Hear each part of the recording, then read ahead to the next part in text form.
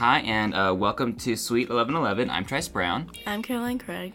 And today, Caroline, we're going to be talking about your State of the City story that you wrote last week for the Plainsman. Kind of talk about what Mayor Anders talked about in his annual address of the city's progress.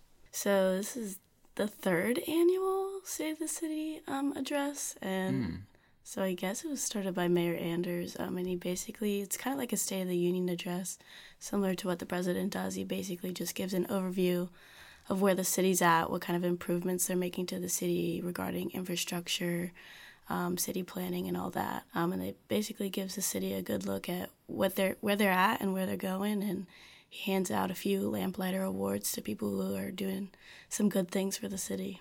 Awesome. Well, we'll be right back. Hey, this is Collins Keith, podcast writer for The Plainsman.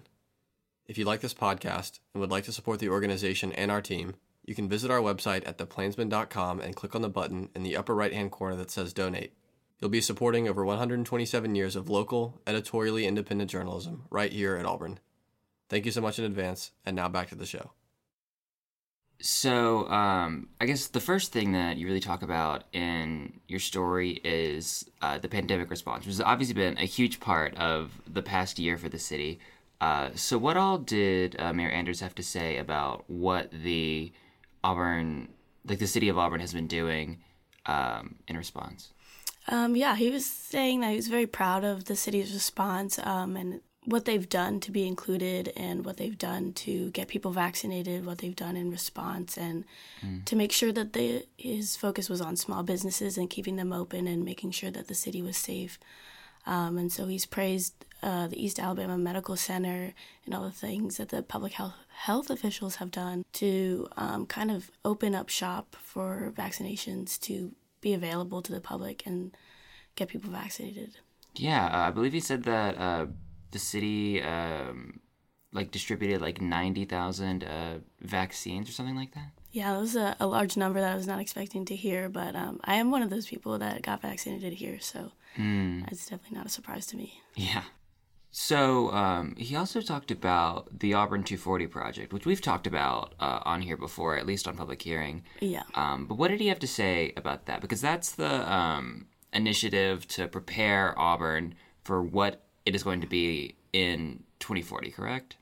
Yeah, so he kind of went back to the small business thing again, and so the pandemic kind of put their Auburn 2040 plan on hold, and that's their 2040 plan is 8 research community groups that are looking at different aspects of the city and improving the city for the future. Yeah, and they couldn't really meet in person. Yeah, okay. So that really slowed down their process. So he was talking about how he's excited to get back to that and keep moving forward with their plans, especially for small businesses in the community. Okay.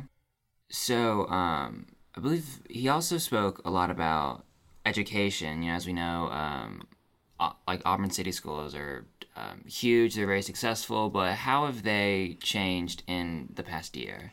Yeah, so particularly with the pandemic, we saw a lot of schools across the country take kids out of school and do kind of like a homeschooling Zoom type of mesh, I guess. But Mayor Anders was very happy that Auburn City Schools were able to keep their kids in school and keep them learning. And so he also talked about all the funding that they've put into the schools.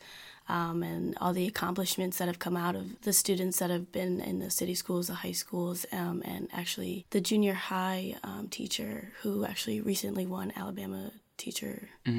So he was very, very happy and very praiseful of all the things that the Auburn City Schools have done in the past year despite the pandemic and the limitations that has brought.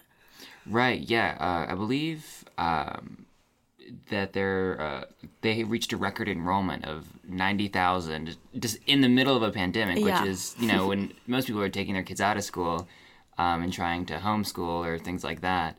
Or maybe not most people, but definitely more than usual. Yeah, I think it really speaks to the trajectory of Auburn City Schools and the expansion, especially if you're growing to a record enrollment, especially in the middle of a pandemic. Yeah. Yeah.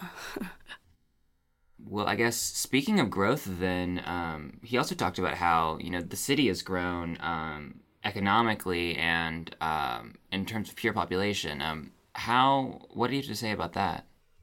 Yeah, I was very surprised to see. I know that Auburn is a big growing city, and the mention of Auburn being the 7th largest city, I think, is big, and I think we could even grow bigger than that, I think. Yeah. I mean, we've seen all the construction that's gone around town and how many kids are coming in for even just going to school here. Right, yeah, I think they said that in the past year alone, the city's, like, given out, like, 1,300 permits for, like, construction and commercial projects. Yeah, and I think it was, like, $24 million in capital investments, I think he said. Yeah, I think, like, 24 million in capital improvement projects. But those permits alone were like had a total value of like $410 million, which is an insane number. That's a big number. Like for Auburn, Alabama, that's like almost $500 million. Yeah, it's a lot, and you just don't even like as a student, you don't even are aware of what all the city's doing outside of the university, and the fact that they're growing and adapting to the university as it grows and providing improvements. Right. Yeah.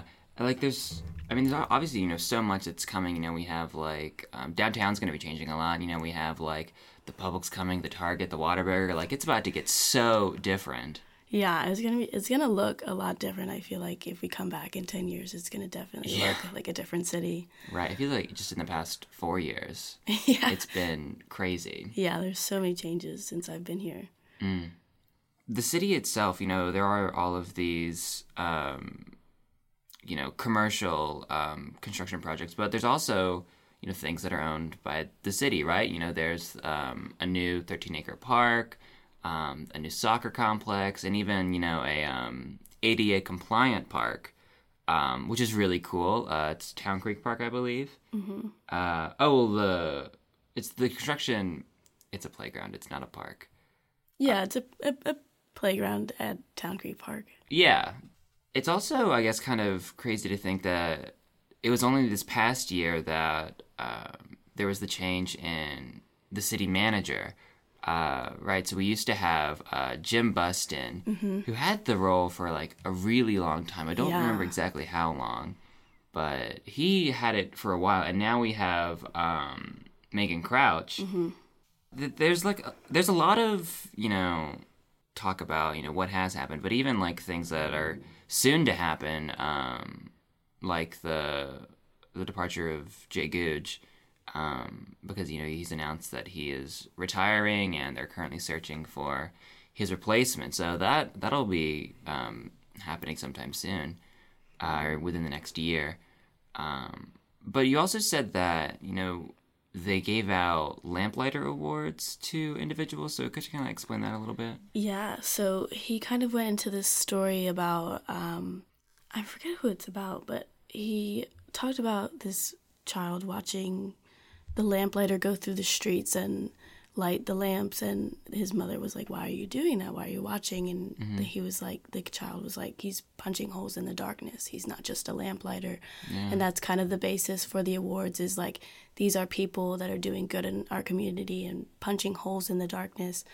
And so they basically picked out 6 nominees to give these awards to, and all the things, kind of looked at all the things that they've done for the community and what good they have done.